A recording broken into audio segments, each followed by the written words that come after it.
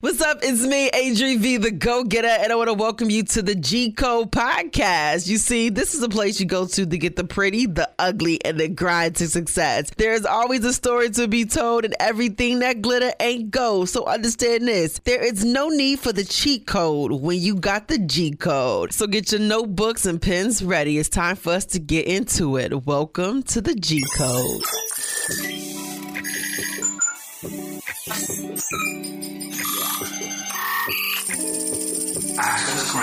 You are now listening to the G Code with Adri V. Multi-hats around here.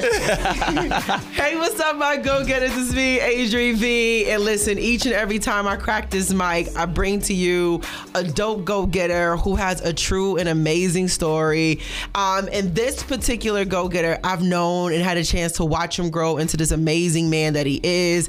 And it really gives me an honor to interview him today because once upon a time, he was this I would say wet behind the ear young man that just wanted to do everything and he could. And he is the one who made my intro music for my radio show. Like, go get her, and go get her. Come on. I mean, it was magic and it was like music to my ears. I gave him no direction. He's like, I got you. Put it together and sent it. And to this day, that thing is still ringing off on every station I'm on. So without further ado, I am bringing to the mic my guy who is a multi-platinum K-pop producer. Okay, he's an artist himself. Okay, he's also a man who has multiple instruments under his belt. Come on, somebody. Okay, all right, there it is. He is a part of a record company. We're going to talk about that. And an overall entrepreneur.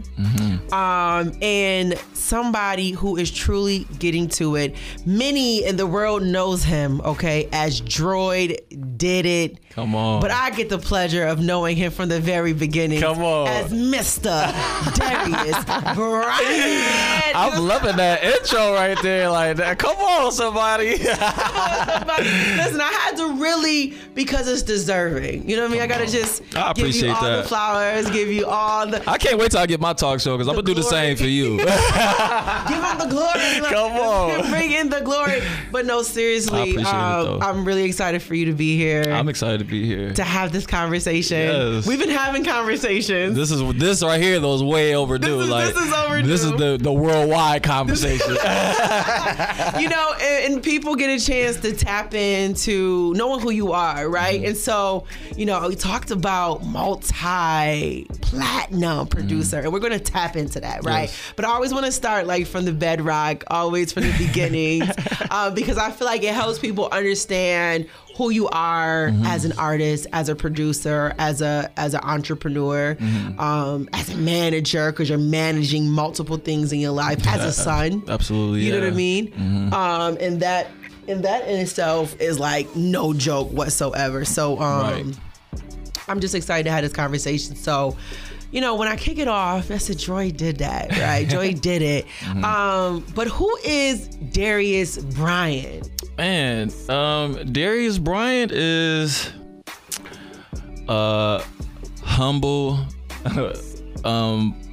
innovative kid at heart who just loves the drums and honestly, and just music has just really been my everything, man. That's just what I've been in church. I'm just a God-fearing individual, and Yes. God has been everything all my life. I've been raised in the church. My mom is an evangelist, a minister now, and Shout out to Mom Dukes. man, shout out to Mom She ain't Dukes. play no games ever. Man, and just drums and God, and I would say education, but I'll be a little bit of education. Yeah. But I was young then, so it was more drums and God.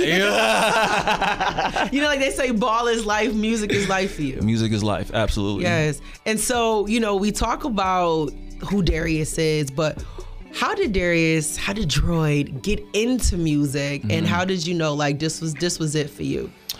Honestly, as far as me falling in love with music, it was just really the first time I can comprehend or even understand, drums. You know what I'm saying? Like I couldn't even say like it was the first song I heard. I mean, I always like been in love with music, and songs and stuff like that. But just my first time going to church and just seeing, Nate Salter was the first person I saw, him on the drums, and it was just like, man, like that is intriguing me. You know what I'm saying? Like I want to do that, and I was at 2. You know what I'm saying? Like I've said to myself I wanted to do that, and from there on, like it was just drums tapping in, and studying all the greats in my city like Kevin Camp and Daniel Powell, and a lot of the great drummers here, flute. Shout out to flute. You know what I'm saying? So it was just that was my introduction to just music in general, and trying to find my way to be a part of it. You know what I'm saying? And like drums was just step 1 for me, from basically like 2 to now. So your mom got you a drum set when you were younger. Were you the little boy with the drum set and then carrying around a stick? The drum set didn't come till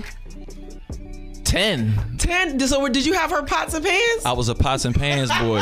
So I'm talking about all the pots and pans. I'm talking about I gotta have the toms, I gotta have the cymbals, I gotta have me a little hi-hat. I gotta hear a different tone every time I hit it. I'm using my knees for the kick drum. Yeah. You know what I'm saying? But like I was that kid every day. I mean, every toy they bought me, I'm banging on it, and I'm finding a way. And then finally we transitioned into, okay, well, let's try to get them some drum lessons. And I went to Music City on Main Street. Shout out to John too, that was my instructor. And dude, I got kicked out. How you get? Because I just was catching on so fast.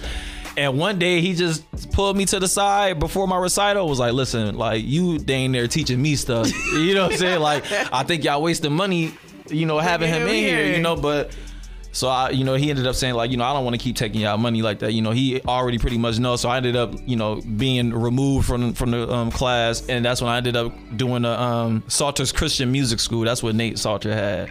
And that was when he was really diving into advanced stuff, which I kind of was confused on why they didn't have advanced classes at Music City. But, Nate Salter kind of gave me that advanced teaching. And then, with a mixture of character teaching, like, this is how you should be on the drums, and this is also how you should be off the drums. Yes, you know what I'm saying? And then like this is how mix. we built that mentorship together, and like, we was just kicking it every day, and he just spent a lot of time molding me from like 10 to literally 16. 10 because of him, I did my first live recording at Refuge Temple. I did another one shortly after that. And with all of those teachings, I ended up coming to your church, Zion Dominion, and we did another live recording, so it was just a huge upbringing with the drums, up until Tony introduced me to music production, and then that was like the next phase right there. It was just like, oh my God. And that's how I met you, at Zion. And you were such an animated drummer, but it's like wasn't even animation. It's like this is his energy, right? It's like, yo, I mean, forever smiling, right? Forever got a joke, you know what I mean? And you just move your little body around. And I mean, you were always this bundle of energy in any space you were in. I remember us being at Olive Garden for dinner. We would go like after church as a group, and I mean the level of jokes you were, I remember like, yo, we about to get kicked out of Olive Garden. I think we were on a Daniel fast at the time, and we all went and had like minestrone soup, and that's like all we could eat because we were fasting. Yo, and the way you started acting up, drumming with the drumsticks, with the breadsticks. When I tell you, like, his energy has been a thing that is gravitating. Like, people gravitate to that energy, and you would exude that energy on your drums. Like, I can tell when you in it, you getting excited. And I mean, you just smiling, and I love when they would pan the camera. And I mean, you just see you going like this. Man. And next thing you know, stick flew in the air, now you got one. And I don't know how you was doing it with one, right? And then don't get happy, now you staying there. Come on, yo, you remember I used to be... I was showing out, I ain't gonna lie. I remember, and that is what you need in spaces of faith, right? To have, when the people who are playing the instrument ushering in and helping bring in that energy, have the energy and the actual oil, because you gotta have oil. Come on now. Some people's oilless. We can get it one day. Come on now. But you were leaving a lot of oil. A lot of oil. On them drumsticks. I was dripping what I was. And you were getting us into whatever it was you were happy about and praising God for. You brought us along in that journey, Absolutely. right? And I love that about you. And so how were you able, and you talked about mentorship and Tony, and shout out to Tony, because I have my own, story with Tony when it comes to me making my journey, because I think people will kind of pigeonhole you, like how can you be a Christian Right. and still operate in the music field to where it's not deliberately Christian I music. battled that for sure. Can you talk about that a bit? Because it's like when you're brought up in this way, like you talked about Refuge Temple, going to Mr. Salter's, was it Salton? Salter's Christian music. Yeah. And I mean, your mom being a minister. And then, I mean, I opened up with you being a multi-platinum K-pop producer, right?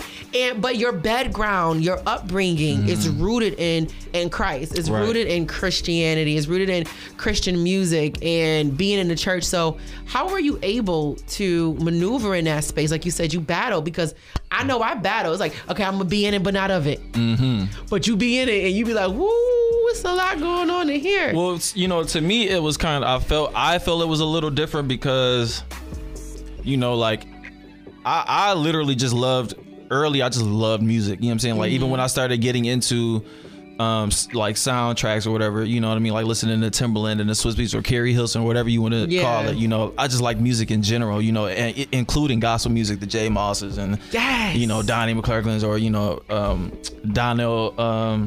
Donald Lawrence, whatever the case may be. Right. And like all of that, I'm just focused on music. Now, obviously, like there comes like message now, and I think that throughout my career, I would see people like, literally like I just went Billboard #1 with a guy named Jacob Lawrence, and like literally when I got him that Billboard #1, he stopped doing K-pop, because he felt convicted, he just wanted to do gospel, and he didn't even write anything crazy, like with no crazy lyrics or nothing like that. It was very universal and cohesive or whatever. But he just felt, like that's not the message he should be pushing or whatever. And for me, I was like, number one, God is love, you know what I'm saying? And like, not every song is a love song, but like, if it's love, then how can we be against it if love is God? To me, writing about God when you're writing about love, because that is the formula for love, you know what I'm saying? But I just started being more cautious on the type of artist I was working with, and that brings me to say, like, that's why I feel like I don't have a lot of the opportunities now that, well, I don't want to say I don't have them. I didn't take advantage of the opportunities that a lot of my other peers took advantage of, like, getting places with the Megan Thee Stallions and the Cardi B's. And I'm not saying like those are bad people, but like, maybe the people behind them aren't good, or like, or maybe the message that they push in this season isn't good, and it hurts saying no to those opportunities. But for me, I just want to feel good about the people I'm working with. I want to feel good on Judgment Day with the message I've been putting out there, you know what I'm saying? And the frequencies I've been putting out there, because frequencies is more effective or just as effective as the words, you know what I'm saying? And like that could invoke a lot of things, because, people say like, they be trying to put this stigma on trap music just because the frequency just make you feel like, I want to get rowdy. I want to get this and that, So like, even though I enjoy trap sometimes, but as far as me making it, it's like, can that be my frequency that I'm putting out there, or does this just have to be something I enjoy? So I've just been trying to separate myself from certain things that I feel like can, be a hindrance to what I'm trying to represent. And the person I'm trying to represent, you know what I'm saying? And like, I know I do pop and I do R&B, but when you listen to the pop and the R&B, like we don't say anything vulgar. It's not really any cuss words in there, maybe one, you know what I'm saying? Like if that, and it's probably not even my decision, but I try to get people to use their words, like tell me what you want to say. Tell me the artist that said it, how you wanted to say it, you know what I mean? And like, let's find a different way to convey that, a little more poetically or borderline poetically, and still trying to keep that millennial touch or whatever. But, I've just been trying to remove myself from situations where I feel like, the frequency may be a little off for what I'm trying to represent. You know what I mean? And how important is that? Well, I know the importance of it, but it's like, I think some people miss the mark, where like you said, they want to be a part of something, they want to do a thing, this is what you're in the industry for, and some people just don't really care about the frequency. People don't care about the type of energy that is given, because music is the universal language. So exactly what is your music saying? Right. Well, see, that's the thing. Like, I felt like that was the question I was asking myself. Like, you know, I feel like at the end of the day, it comes to how do you want to be remembered at the end of it all? Like, you know what I'm saying? It's like, you know, I look at people like Quincy Jones and Stevie Wonder who found their sonic identity, you know what I'm saying? And like stuck with that, you know what I mean? And really went the miles of like trying to enhance what they brought to the table. Like Quincy Jones then flew to Paris and got lessons from one of the craziest string conductors in the world, right? And it's like, you know, only you would know something like that. Yeah, you know what I'm saying? Like, and I just felt like, you know, I wanted to be known as a legend. I wanted to be known as somebody that can speak many languages in music, you know what I'm saying? And still fit what he represents in there, you know what I'm saying? I want people to feel like, okay, yo, this dude is different. I feel God, I feel love when I'm just hearing an instrumental, you know what I'm saying? Like, I don't want to say nothing too crazy or whatever because like this is not giving me that, you know what I'm saying? And I just feel like, you know, just me finding my sonic identity, me knowing how I want to be remembered at the end of it, you know, and me knowing how I even want to be, how I want my character to proceed me. Like, I want them to know, like, listen, like, this dude is not out here. And because too, even producing for them type of people too comes with a stigma of like, we got to be in the clubs, we got to be promoting here, and we got to be there, and we got to buy this to look a certain way and all of that stuff. And it's like, nah, like, you know, and I had so much musicality in me too. That's why I really thank God for K-pop. Musicality. Yeah, you know, it's like, man, I wanted to produce something that I could really express everything I soaked in from all these environments that I've been a part of, and K-pop just really fit the description for how I wanted to express myself. I feel like, you know what I mean? Yeah, and I love that. And I want to get into the K-pop. I'm going to put a pin in that because I kind of want to dial back just a little bit because we just jump right in, right? Oh, yeah. Keep flowing, and I love it. But I want to get into your educational journey, you know, and I think in today's world, the thought of formal education is not even something that's highly considered anymore because a lot of everything we can learn is at our fingertips. We can find it on YouTube University. It's on our phone somewhere in the internet.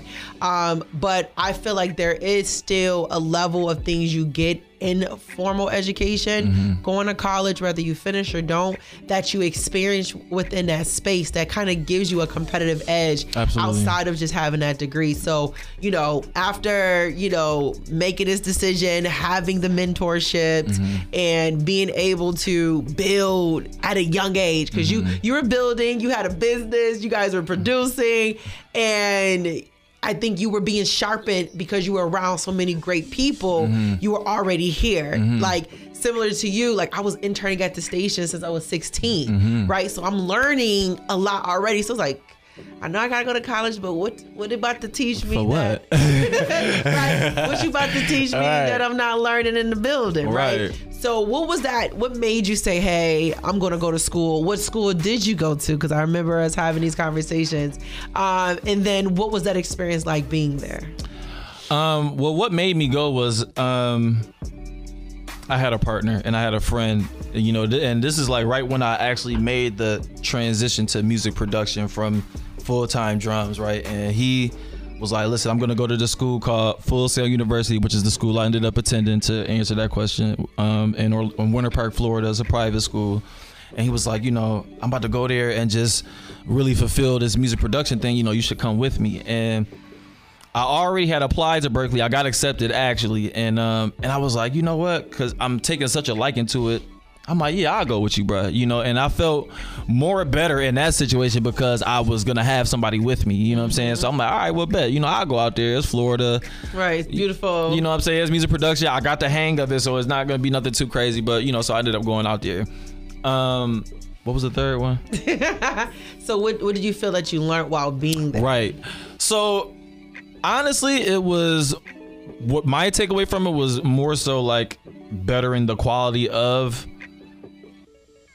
what my production, I guess, and how I'm recording people, you know what I'm saying? And I mean, Signal Flow, they was just teaching me other avenues in music that I can work in.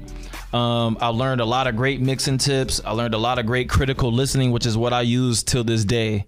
And a crazy thing about that class is I couldn't even pass that class. Wow. Like, and that's the crazy part, but I kept practicing it though, because what was it about the class that you couldn't pass it? Like, were you missing some critical pieces? No, so critical listening is basically, you have to listen to a track let's just say the Beatles, and we had to mimic the mix that they did with millennial plugins now, basically, you know what I'm saying? So it's like, yo, what did they do here? Like, what did this sound like? Did they use a phaser on that cymbal? Did they use a reverb here and that? So we had to reenact that whole mix. I was just having a tough time reenacting the mixes, but it wasn't hard for me to pinpoint what they were using, you know what I'm saying? So like, and mind you, at this time, like my partner was doing a lot of the mixing and mastering for our music. I was just focused on the creative side, like just being multi-genre. Because you are creative. You know what I'm saying? So I think that, but after, I mean, I ended up dropping out after that class, but I ended up getting my diploma shortly after y'all, just so y'all know. But dual bachelor's degree, thank you, Lord. Come on, guys, what are you doing? And but that critical listening is something that is practiced all throughout my career. I mean, like, even when like you're trying to just pinpoint the types of snares somebody is using or the kick or like how did they chop that? What was that plugin they used to kind of create that transition and stuff like that? So I'm constantly listening and practicing that. And I kind of want to find that dude and tell him like, yo, this right here was the class right here. But just bettering the quality of my sound, critical listening, learning how to just pinpoint certain things to just add more to what I'm bringing to the table, you know, and some differentiation. Because there was a lot of techniques that was even older that they're not using no more that I still use, you know. But and linking up with a lot of the instructors there like worked for like Kiss and Metallica back in the day. That's dope. And all of that stuff. So just getting technique from them, like I enjoy being on campus for sure. Now so when you made a decision to say, you know what, I'm not about to do this no more, what was that journey like? Because here's the thing, truth is, this is what happens, right? Truth is, there are a lot of us who go to school and sometimes you are not sure what you're there for. You know you got a skill set, you know you got a talent, and they tell you this is the next thing to do. Right. But you get there and it's just like not clicking for you, like you want it to click. You know what I mean? And people choose to walk away. So when you chose to make that decision, like, you know what, I'll get back to this later.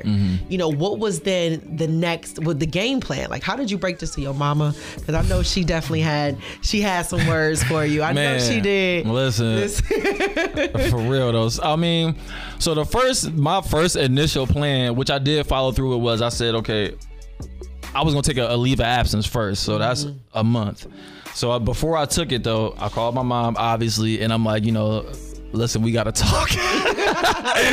And she like, uh-oh. And you know, back then, you probably thought you got somebody pregnant. Listen, back then my mom was in school, so she ain't trying to be on the phone long because she got an essay to write and all of this stuff. So I'm like, listen, I'm gonna make this quick. Like, I'm trying to drop out, you know what I'm saying? And I'm saying this is why, you know, because it's not because I can't get past this class, but I need this to move a little bit faster. You know what I'm saying? And I'm just looking at the long haul, and it's like I don't want to go through internship. I don't want to go through this extra stuff. Like, I don't already have what it takes, because I felt like I had what it takes. Yeah, we do. You know what I'm saying? And like, even when I really didn't, you know what I'm saying? And like, because I had no industry experience. You know what I'm saying? But like, so I'm telling her like, listen, I don't want to do it, but I said I had a plan. You know what I'm saying? And I said, you know, this is my plan. I found somebody that I can connect with on social media. You know, at the time his name was Jukebox. He produced like Whip My Hair for Will Smith and a lot of mindless behavior stuff.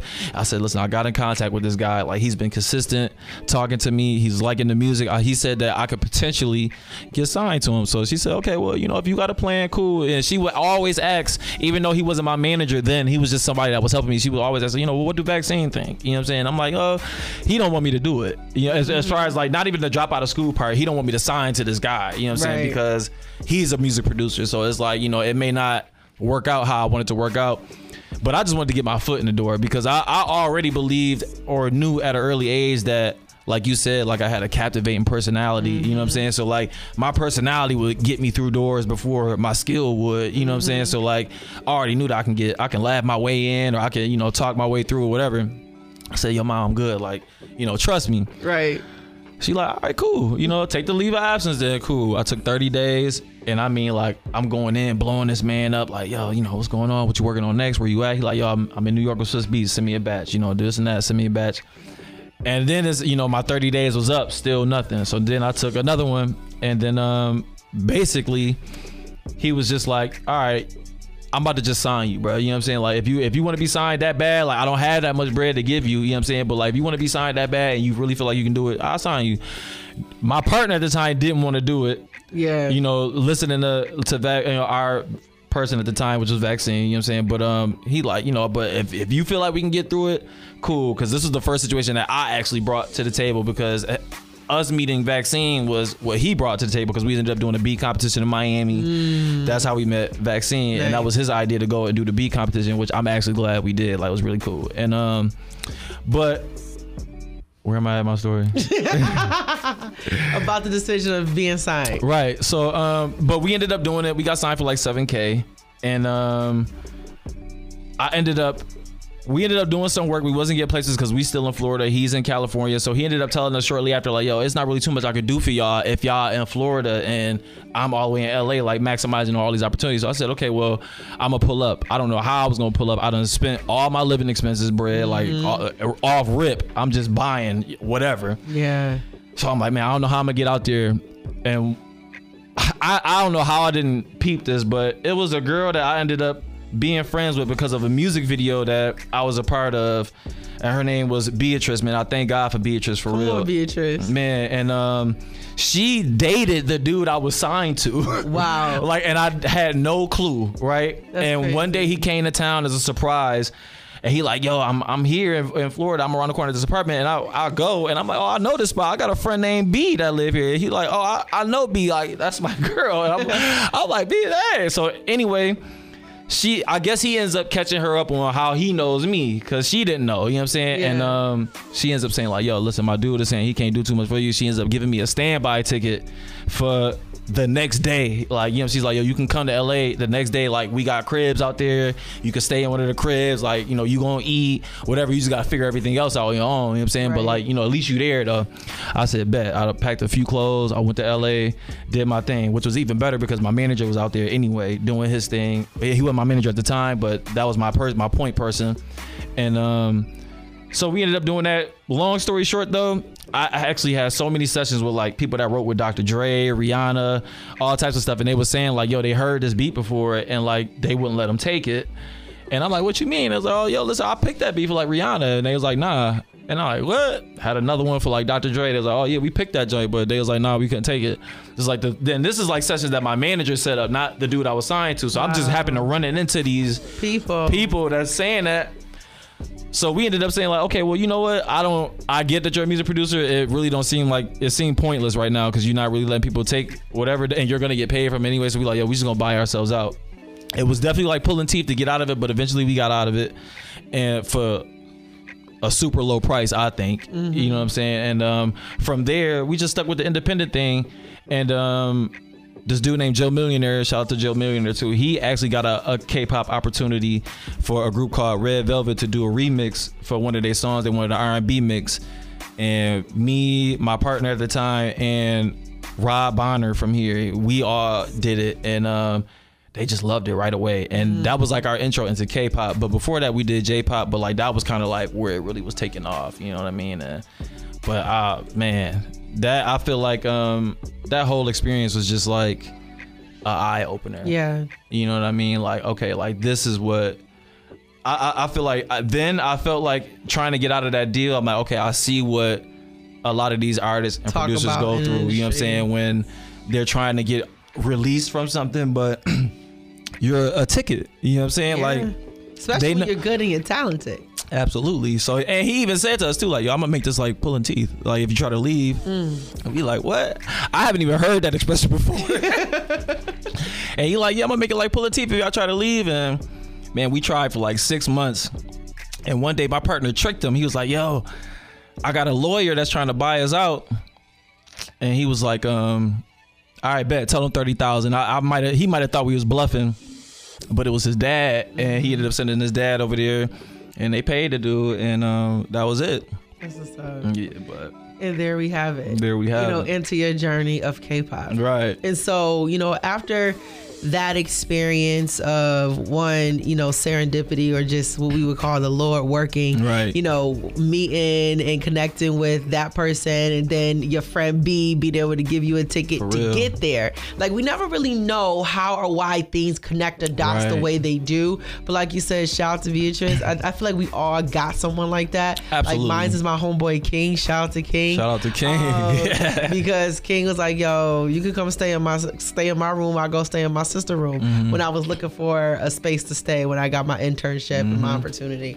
And I think, oftentimes when we step out on faith, right, we take the step, the stairs appear. And I feel like you were just taking the steps and the stairs were appearing. Now, not saying some of these stairs are a little bit of rickety, you know what I mean? My little cracks, a little bit of, might fall a little bit, but they were there, and there were lessons that you learned along the way, and so, like you said, getting a placement with K-pop, was it a hard decision to make that pivot into that genre? And for those who don't know what K-pop is, if you could please just, expand upon. Oh man, yeah, Korea pop is what K-pop is, and basically, like, I mean, it's like Katy Perry or like Justin Bieber, but just in Korea. You know what I mean? Basically, but very multi-genre though. Like, it's not just pop. Like, they kind of mix a lot of other genres in there, but mainly just pop. You know what I mean?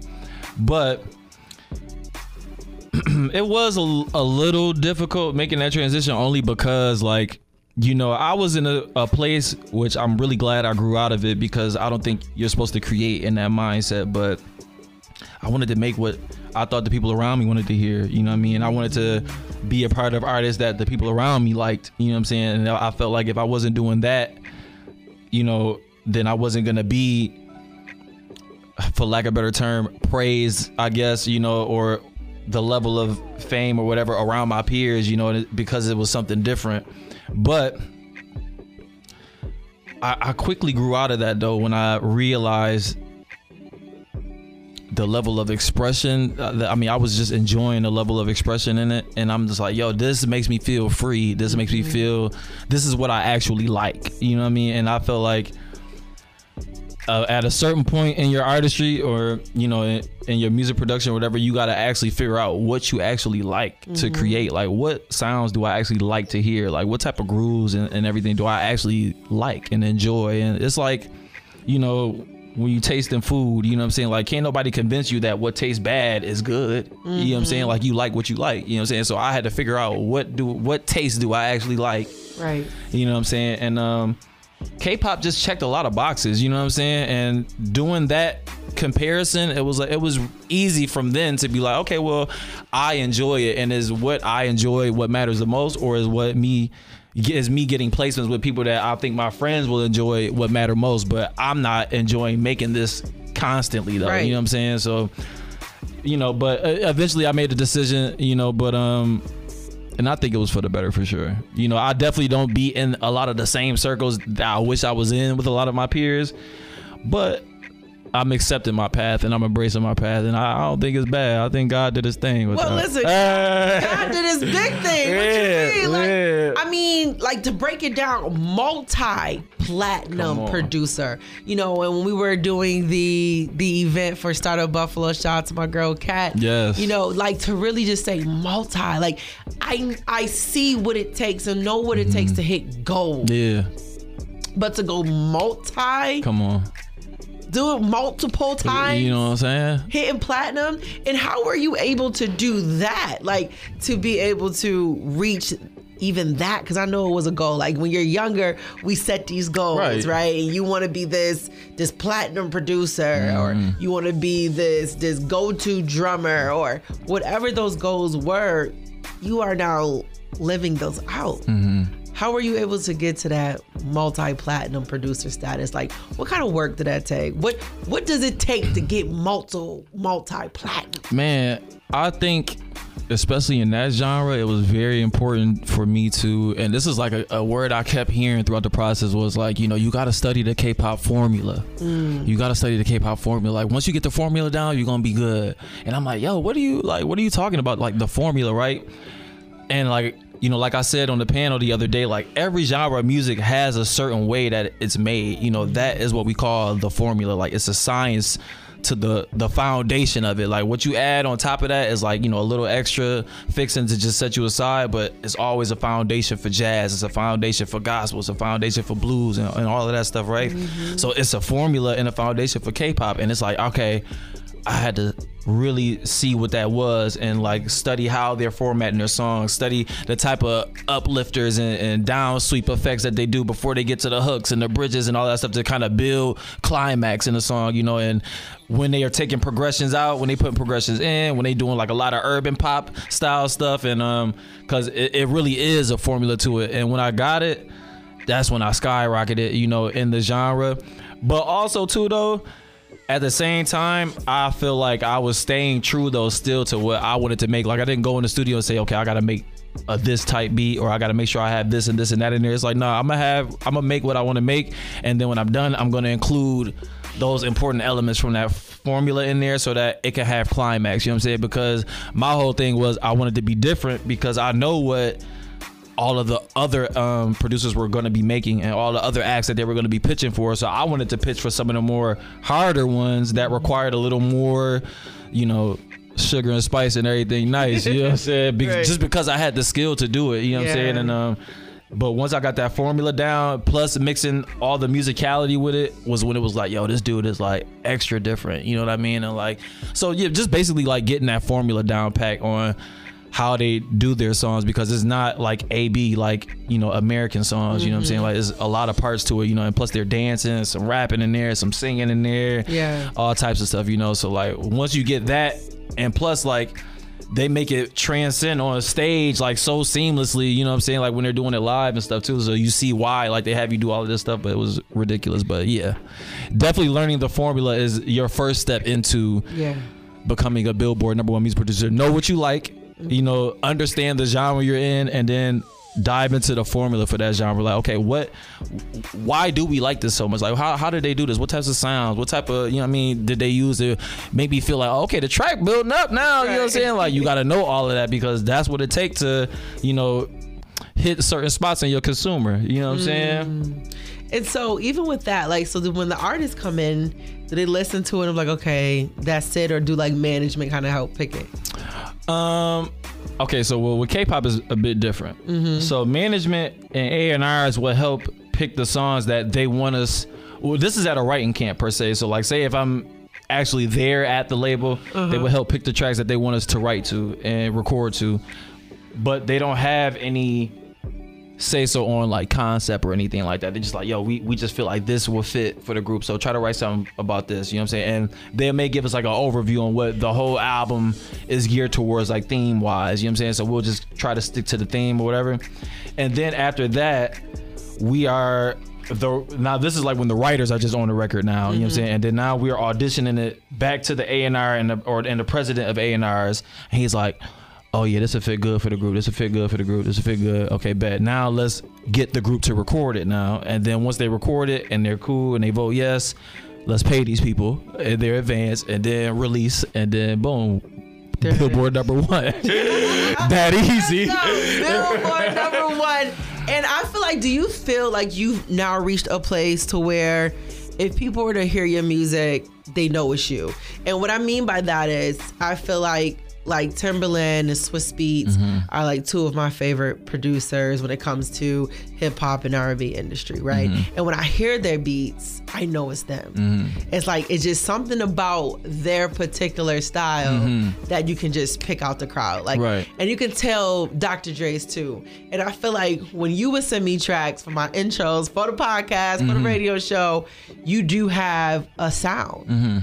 You know, and even when I was like, you know, give me something that's a little bit of like gritty, it still has a light to it, right?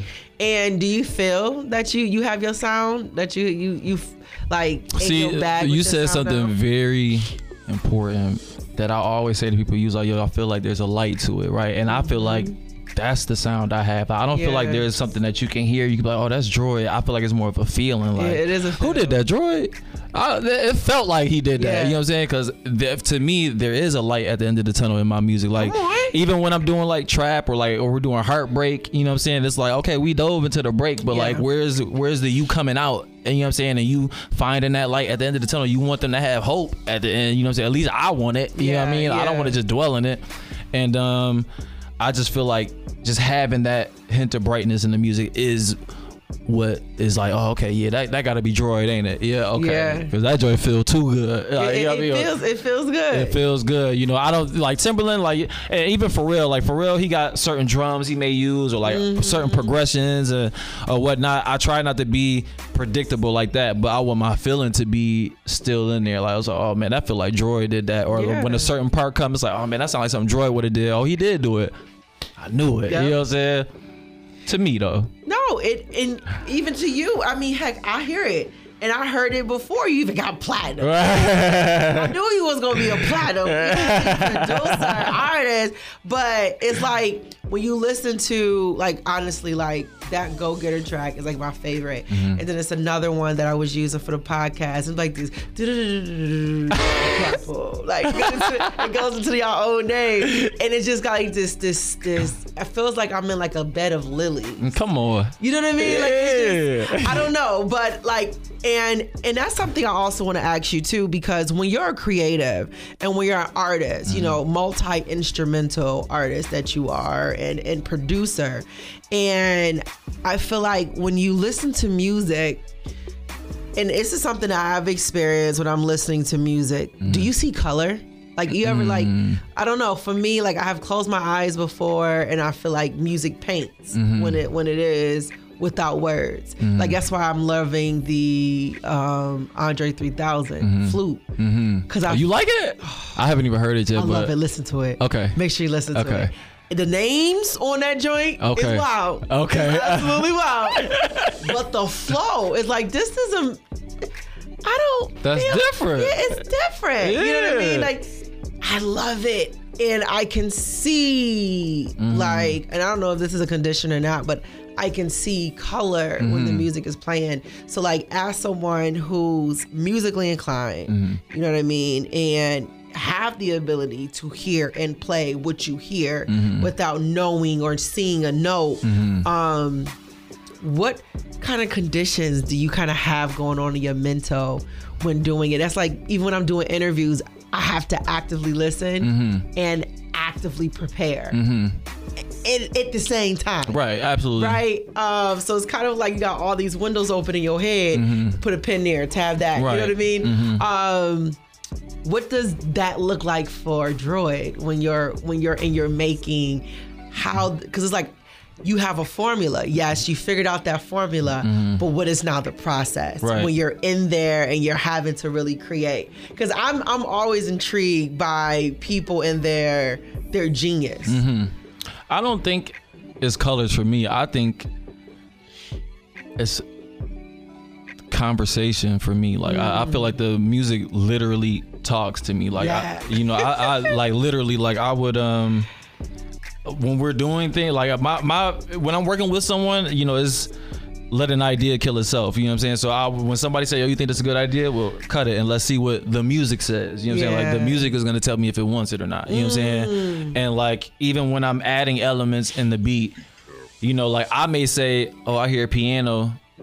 And I'll play it a little bit, but the music's like, nah, not piano, like maybe a sign pad or something. Or I'm hearing that though, why I'm testing it, because I believe that inspiration only comes when you're working. You know what I'm saying? So like I gotta constantly be trying things, and like even though I'm in the right vein, you know, I may be in the right vein, but like I don't have the right sound, or I'm not tapping into the right emotion of that instrument maybe. You know what I'm saying? Like it was a good pick, but you're not tapping into the emotion. So like I would have to stop mid production, like study like something that might have tapped into that emotion like I want to, and I gotta practice the chords right quick, and then I'm going right back like, okay, because this is what it wants. You know what I'm saying? And like even now, because like I really compare myself to Bob Ross when it comes to it, because like you're like literally, and I know that's like a mind and like trying to get a picture that, well, it's the same thing. It's like, how can you get an idea like that just starts here and just have it into this whole thing, right?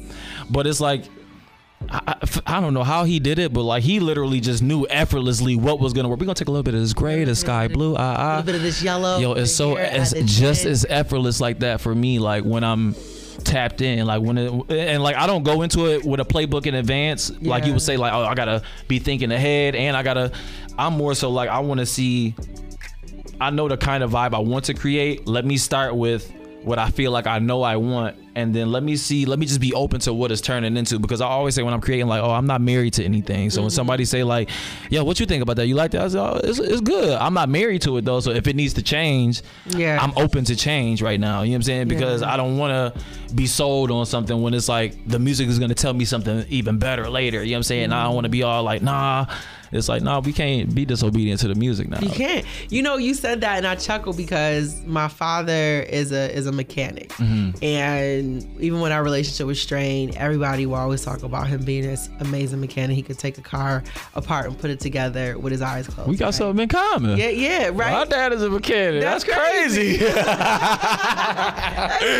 wild. Dang. So he would literally get in the car. He like, people would tell him what's going on. He's like, listen, the car gonna tell me what it is. Right. She gonna tell me what's wrong with Come on. She gonna, if I start her up and she sound a little bit of something ain't right over there. Right. Something ain't right with the plug.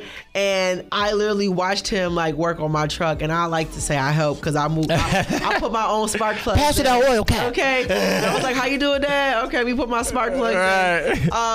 But he said that. He's like, it'll tell me. It'll tell me what's wrong with it. Absolutely. And I feel like only people who are born to do those things, are that inclined with what they are doing and the things they're called to do, because it really is a feeling. Absolutely. It really is a sound, and whatever that thing is that you're supposed to do on this earth does speak to you. And so, with that, you said inspiration only comes when you're working. That was like, I was like, ooh. You like that, right? Pin. Come on, we put a pin in that. Mental like, oh, close that tab. Pin that one, right? So put a pin there, because even because listen, as we know, this industry has its ups and downs, and when we talked about the panel, the harmonious hustle, and I love that that title, the other aspect and avenue of you not just being this producer, this artist, what do we call somebody who plays multiple instruments? A multi-instrumentalist. That's a multi-instrumentalist. You also are an entrepreneur, and that is something you picked up by happenstance, right? And again, this industry, there's no blueprint. Right. It's not like we're lawyers. It's not like you're going to have to go ahead and study for the bar. Then you got to go in and be an intern or a doctor when you got to go and do your residency. This is straight out, no guidance. Right. You're throwing everything at the wall and seeing what sticks. Right. And then even then, there's inconsistency when it comes to the money flow. And so the idea of you taking on the mindset of entrepreneurship to help you in those times, how were you motivated and inspired to do that? To make sure you said, okay, while you're chasing a dream, coming in with another plan to make sure you eat. Right. Because there's times when we ain't. It's times when people change their mind about you. Come on now. What? People think you move out of town to lose weight because you've been working out. You've been losing weight because you're not eating. I would never forget being an intern living in New York City, and I could only afford to get into the city from Long Island. Come on. And you know what my lunch was? What was in the it? City? It was a Caesar-sized salad from Wendy's for $1.25. Come on. With tap water. Deal. I lost weight. Because I wasn't eating. I didn't have enough protein in it. All right. You know what I'm saying? I was on a grind. Man. I wasn't making no money. No, man, okay. All right. They wasn't paying their interns. What? No, seriously. But no, like, as we now being at the big age, right, and being an adult, you still got to take care of yourself. So what were the things that you had to do from an entrepreneur standpoint to position yourself, to maintain yourself, and even to help fuel the motivation to keep going after what you know you were built here to do? Dang, that was I had to sigh right there, y'all, because I mean, she done brought me back to a whole mentality. It took a lot to get out. No, listen. Sorry. No, it's all good. I mean, honestly, right? You know, I was at the beginning of my career then, so a lot of traveling, a lot of having to, you know, go all across the map to like network with people that actually are doing things and have potential things pop off in the industry. That's number one. Looking the part. That's to pay for the stuff. I should have made looking the part number one because there's some people that won't even give you the time of day if you don't look like nothing. That's the truth. Dinners and meetings I'm going to, like, and sometimes you got to pay for it because you inviting them. Listen, people don't understand that. Yo, you tapping into something right now. People don't understand that. You like, oh, okay, but let's do lunch, and that's really lunch on me. On me. When you say that, right? And you praying to God they don't get no craziness. Oh my Lord! You like, woo, God. You know, on top of that, you know, and when I say early in my career, like 18, 19, you know what I'm saying? So like now I gotta get an apartment, I gotta get insurance, I gotta get a dentist, I gotta get a doctor, you know what I'm saying, so that my health can be right.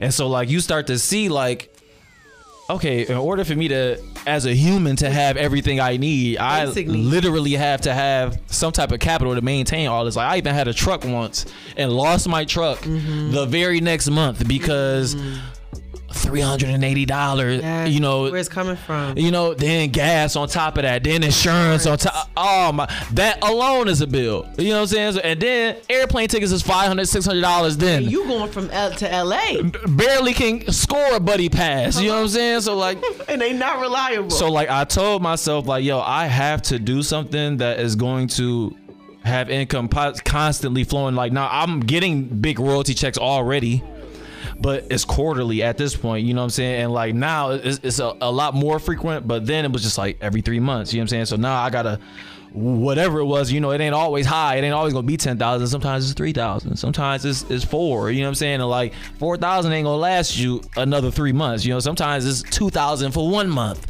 you know what I'm saying? And like I said, okay, I gotta start diving into some other things that I can make money from, but I don't like putting in more work on anything that I'm putting in on the music. Because it takes a lot just to because do it's that. taking too much energy, you know what I'm saying? And like, I look at all of my friends, like I got a best friend named Ronnie, you know, Bizzle, you know, on the drums, right? All my life, Ronnie had a job. Yes. All my life. Yes. Like Foot Locker, airport, construction, you name it. Like this man did it all, right? But always tired though. You know what I'm saying? It's like, man, like it's hard for you to sacrifice that extra time and for you to put in 100% on your craft when you just put in 2,000% at this job that you don't even, not by choice, but you know what I'm saying? Like you got to do this, right? And it's like, yo, I got to find something I can do with little effort, right? So this is how I got to inspiration is I just started researching because like I said, it doesn't come unless you're working. You know what I'm saying? I don't think inspiration is something that you find. It's something that you got to go get. You know what I'm saying? Like it's just something that you invite in. It comes, you know what I'm saying? Like you got to create the space for it to come in, right? So I started researching. That was a part of my work for the inspiration to come, right? But it didn't even come through research, and it came through just somebody just looking at me, glancing through a bunch of stuff, and they're like, you know, what you doing? I mean, I'm trying to find some stuff to dive into. And the first thing was like, you know, the first thing they said was, okay, well, you got to find stuff that requires little effort. You know what I'm saying? And the first thing they said was, you know, well, do you own land? And I said, nah, I don't own no land. They was like, man, all this money you getting, like, you ain't buy no crib, man. Right. I'm like, nah. They was like, bro, you need to get a crib. You need to rent your crib out. You know what I'm saying? Like, you know, and get some bread. You know what I'm saying? So I said, okay, bet.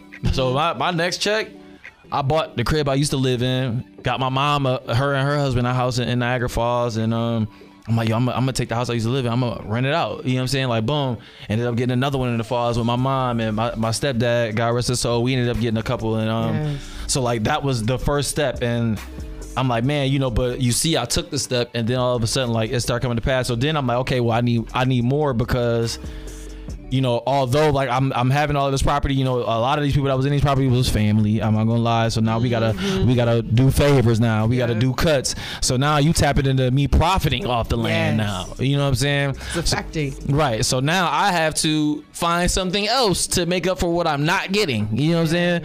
And then that's when vending machines came. And somebody was like, yo, why don't you just do vending machines? Like, you literally only have to buy snacks, fill it up, and you're done.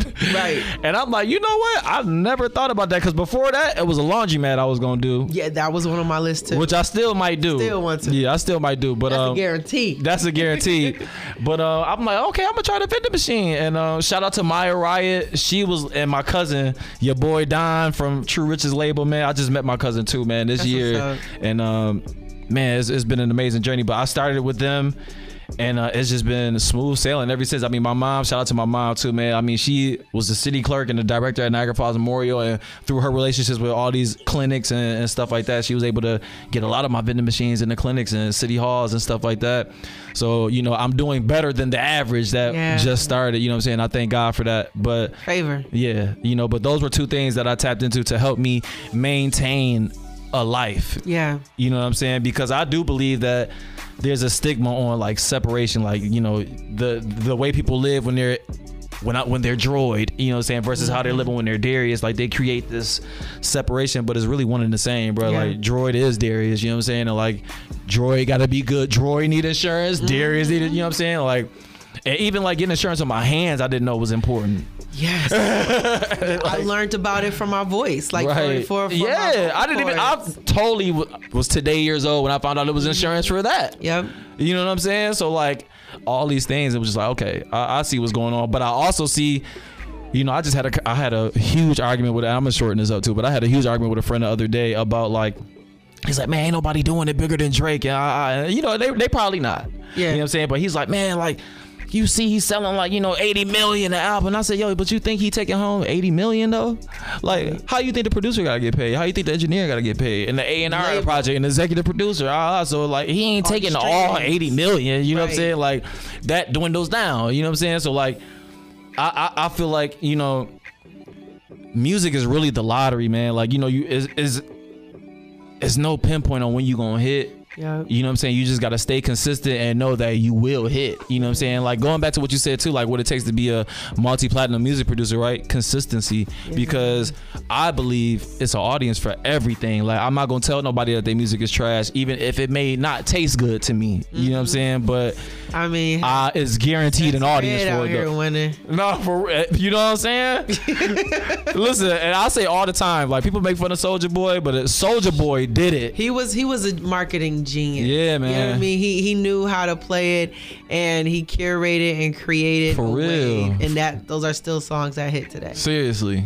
Those are still songs that hit today. But I believe in getting a job to maintain your life. You know what I'm saying? So that you can give your all and your creativity, you know what I'm saying? You can be able to focus and really give what you need to give in that craft, you know what I'm saying? I think that if you too focused on secular responsibilities, you're not gonna be able to tap into your genius like you're supposed to, you know what I'm saying? So I actually promote getting a job and, you know what I'm saying, maintaining your life so that you can have that ease when you creating, you know what I'm saying? Yep.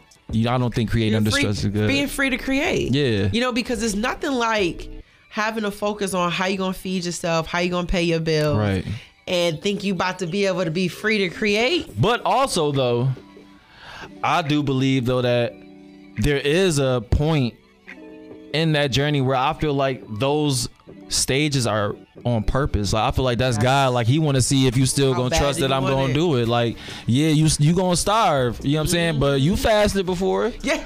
That's what I told myself. Like, honestly, I would tell myself, like, yo, you fasted before, bro, for 20 days or 21 days, bro. Like, 3 days ain't gonna hurt you, bro. You know what I'm saying? Like, and I know God ain't gonna let me pass out.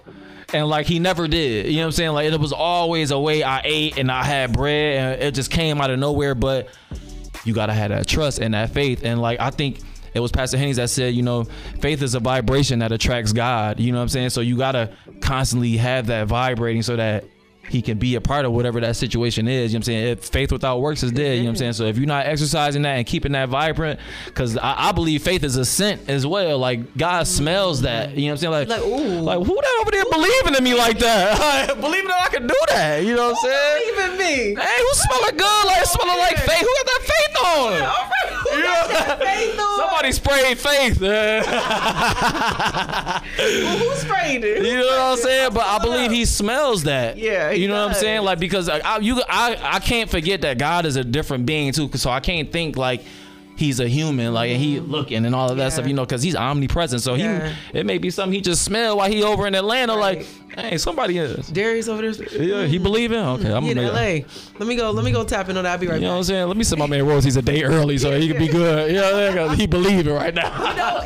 And I kind of want to dive into that because was there ever a moment when you felt like you lost your faith in this journey? Absolutely. Yeah. Absolutely. And I feel like when people say they didn't, I feel like you're lying. Nah. Because at some point you do get discouraged. Let me tell you something.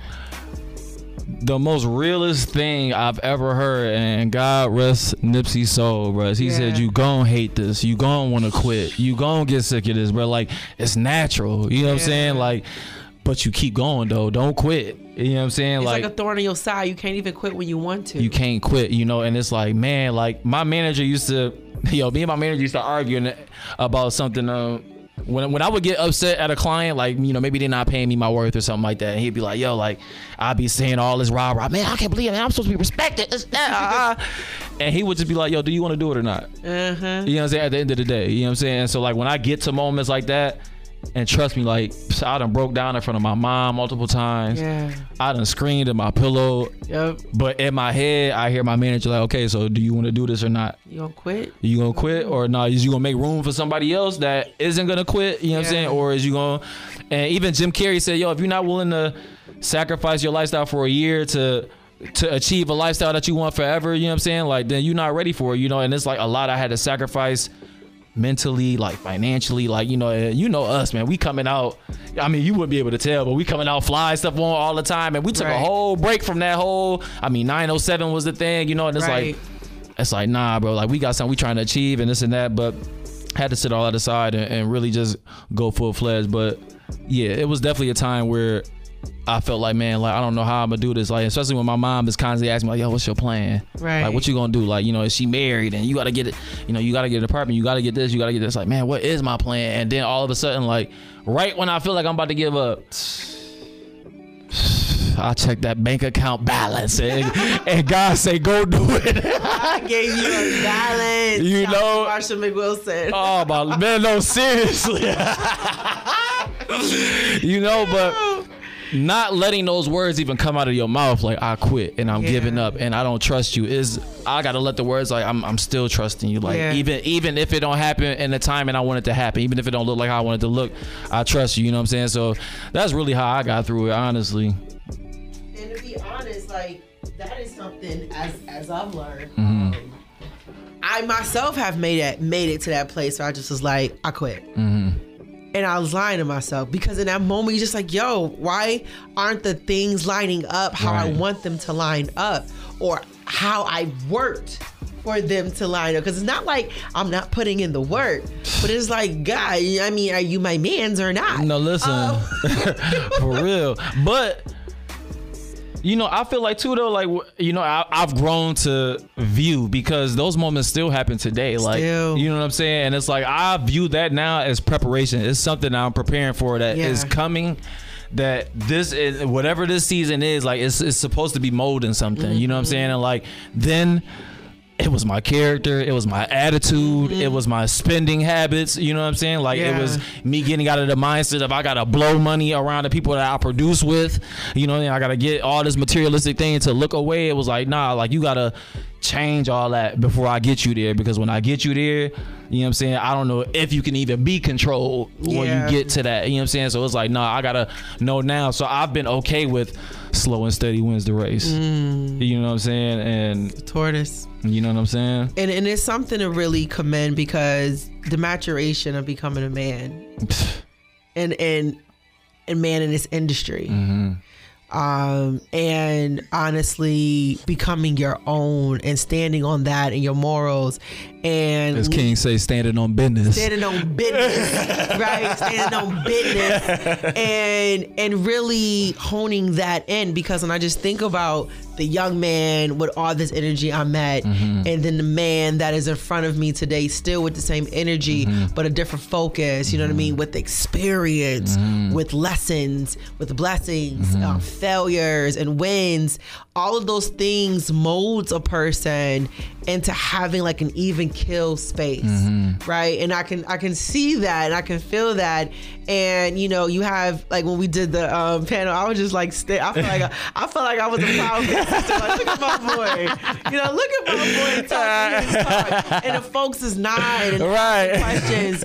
And it's really one of those things where it's just like, you know, we may not be exactly where you want to be just yet, but you have done well, and you have accomplished, you know, a lot, and being a multi-platinum producer. And, you know, we talked about you being a part of a record company. You know what I mean? And what is the record company called? Genre Records. Records. Shout out to Kev Camp too, man. Kev Camp. They just wrapped up the tour. The reunion tour. Yeah. And I saw him make that post, and I just, again, thought about what is it where we all have come from and where we are now. And, you know, what do you see next for you in addition to K-pop music? Man, in addition to K-pop music, what I see next is obviously going full-fledged with the label. Definitely more on the real estate side and rental property side. I don't think I'm going to scale up the vending machine thing. I'm just going to keep it at maybe a little minimum, But I do want to do that laundromat thing. I actually been scouting a few that I want to buy out and just start like that. You know what I'm saying? So been saving up for that because that's definitely going to be my next venture. But other than that, though, I'm trying to... I hate saying this because I feel like all year I've been hearing people say, maybe since 2019, maybe they've been saying this, but I'm really trying to tap into the whole Zen thing and actually like knowing like if I'm actually happy or not. You know what I'm saying? I'm not saying I haven't been happy, but it's hard to pinpoint when I'm authentically happy or like when I'm just putting on this show that I would usually put on because like people just expect energy, you know what I'm saying? So I'm just trying to make sure I'm being my authentic self for lack of a better term at all times. So I'm just practicing or just studying what that authenticity actually is, you know what I'm saying? And man, that's a journey in itself. That's a walk, boy. I'm getting back to that one, man. And you know, as we talk about the journey, you know, before we go, I always want to make sure we get the 3 G codes. You know, you dropped some on us at the event, and you know, definitely want to share your G codes here. Yes. So what would be Darius' 3 G codes? 3 G codes. Make the choice, make the commitment, make it happen. Come on. That's how I do. Listen, choose what it is. You got to say yes to whatever it is you want to do. You know what I'm saying? I think that you take very seriously what you say yes to. You know what I'm saying? So say yes literally with your mouth to whatever you want to do, and then make the commitment. You know, commit to studying, commit to practicing, commit to your identity and whatever it is, you know, and make it happen. You know, that's just eliminating all excuses on why it can't and only focusing on how it can. You know what I'm saying? I think that it's the third stage that really separate, you know, the wolves from, you know, whoever ain't a wolf, because you know, you eliminating excuses. Some people hear a rejection and they done, like you crying and you sobbing and you all right, well, and there's another dude that did it. How he do it, you know what I'm saying? So, you know, make the choice, make the commitment, make it happen. That's the 3 G codes for everything. I love that. So tell the folks how they can stay tapped in with you, follow you, social media, get in contact with you if they need a dope platinum producer, multi-platinum. Listen, hit me on all social media. Droyd did that, DROYD DIDDAT, and Droyd did that at gmail.com if you're looking for a multi-platinum hit. You know what I'm saying? We got the studio Blind Theory recording downtown Buffalo that we're doing, so definitely stop by and cook up. You're gonna definitely come out with a smash. Just that simple, I promise you, because I got the first hit. Absolutely. I got some tracks on there. I think I'm ready to rap. Yeah, come on.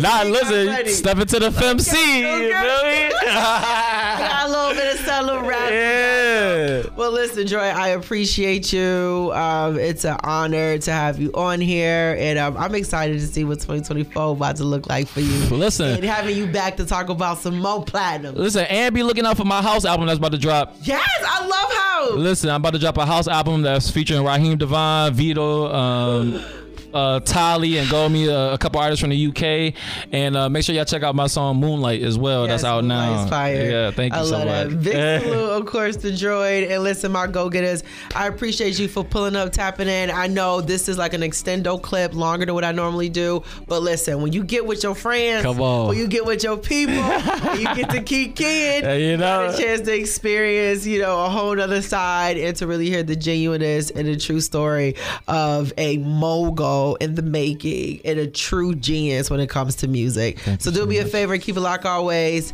You go get with the go-getter, me, ADV. Be sure to subscribe to the G Code Podcast. Find it on iTunes, Spotify, Google Play, iHeartRadio, and all places a podcast lives. Want to catch up on the G Code Podcast? Well, go to www.adrievthegogetter.com and also subscribe on SoundCloud and YouTube. Be sure to check back each and every week as I will be serving up a new episode of the G Code. I was born in the G Code, embedded in my blood. Matter of fact, you just triggered a level orange G-code security threat.